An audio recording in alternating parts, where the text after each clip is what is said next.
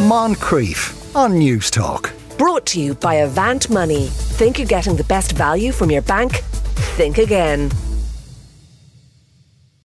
Now, as you know, the cost of a shower is getting higher and higher thanks to rising energy bills, but there are people for whom basic hygiene is a luxury that they can't afford already.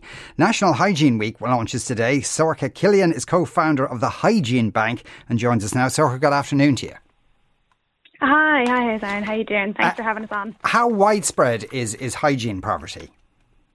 Oh, I mean, so much more than you would think. And I think the nature of hygiene poverty is that, you know, our first interaction with most people when we explain it is most people aren't aware of it or they haven't heard of it.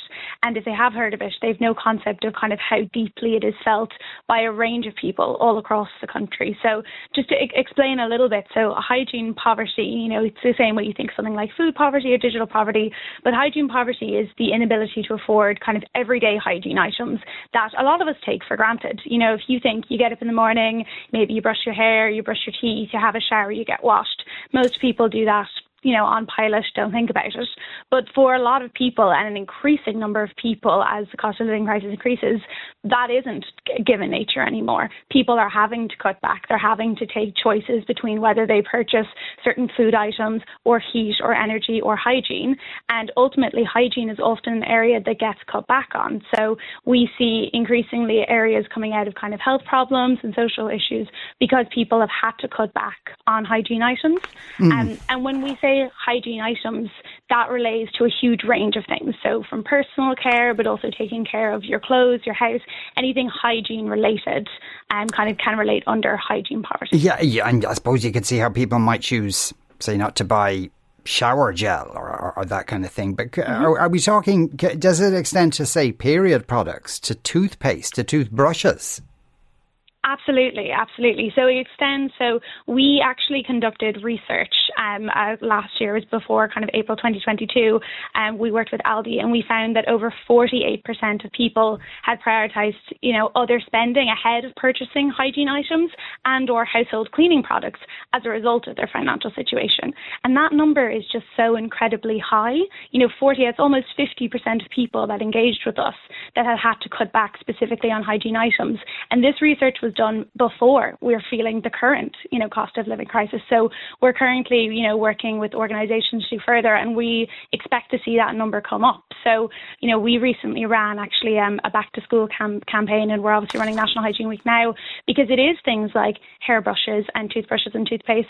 And even, you know, if you're working with families, you're having to make decisions about cutting back on certain items for, you know, babies and children, or, you know, sharing a toothbrush or sharing toothpaste, or having to cut back on like which person gets to have a shower on which days. Like it affects such a range of people in such different ways. Could you explain to us how the Hygiene Bank works? Yeah, definitely. So we are, you know, at our soul, a community-based organisation. So we work really closely with community and charity organisations, and the reason we do that is so that we can give the best support needed to the people who need it. So we try and operate as much as possible based on what we're told from other organisations and people themselves that is required. So we work locally, as I mentioned. We operate in several different spots all across Ireland. And if people are interested in finding out, we have a phenomenal website which shows all of the local drop-off points. So essentially we have, you know, a head office team, and then we have local teams in multiple counties across Ireland, and we'll work through multiple different types of donations. So one of the kind of lifeblood of the Hygiene Bank is our drop-off points. Now our drop-off points are, you know, just what they sound, somewhere you can drop off hygiene products, and they're located in supermarkets, in pharmacies, you know, we do school drives. We've had people do them, you know, kind of as part of, during COVID, people were doing them out of their house. So it's really anywhere you can think of that someone could involve themselves with the community and drop off products. And those products then get sent to us. We organise all of them. We match them into piles. We separate them based on, you know, who needs them, based on kind of different, you know, skin requirements, hair requirements, you know, what charity partner they're going to. And then once we've sorted them, we then donate them to our local community and charity partners. So the Hygiene Bank is a charity that works with other community and charity organisations. And the reason that we do that is that often, you know, the products and the support we provide enables other organisations to provide a wraparound all-round support to people who really need it. So often we're kind of the first step or like the additional support for people. And that's really important to us because it means that we can tailor so specifically how we work with different organisations and different communities based on what their need is. And in that way, we're the most valuable and helpful to the people who are using us. And the donations, I mean, as you said, you've dozens of drop-off points around the country. Is it just individuals who are donating to you? Do you get any corporate donations of any sort?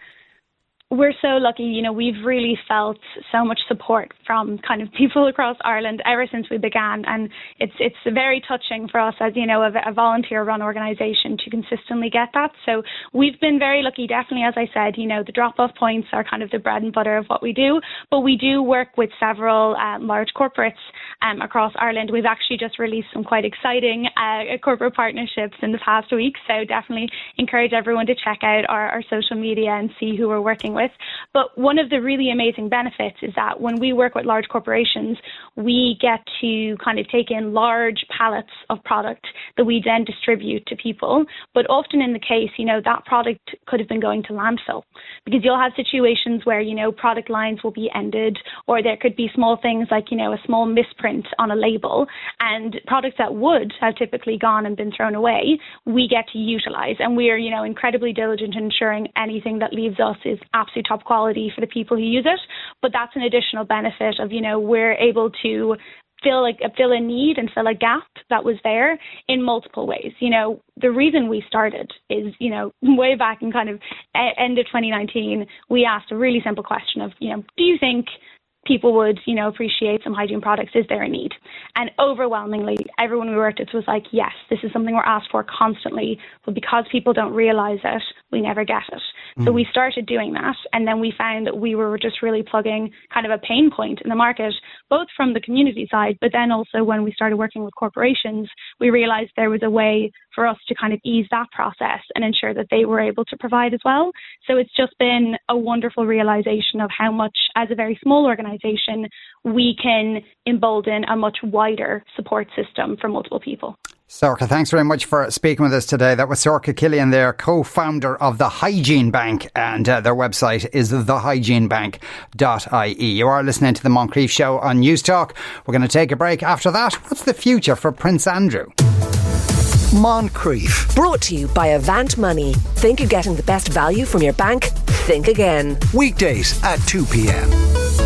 on News Talk.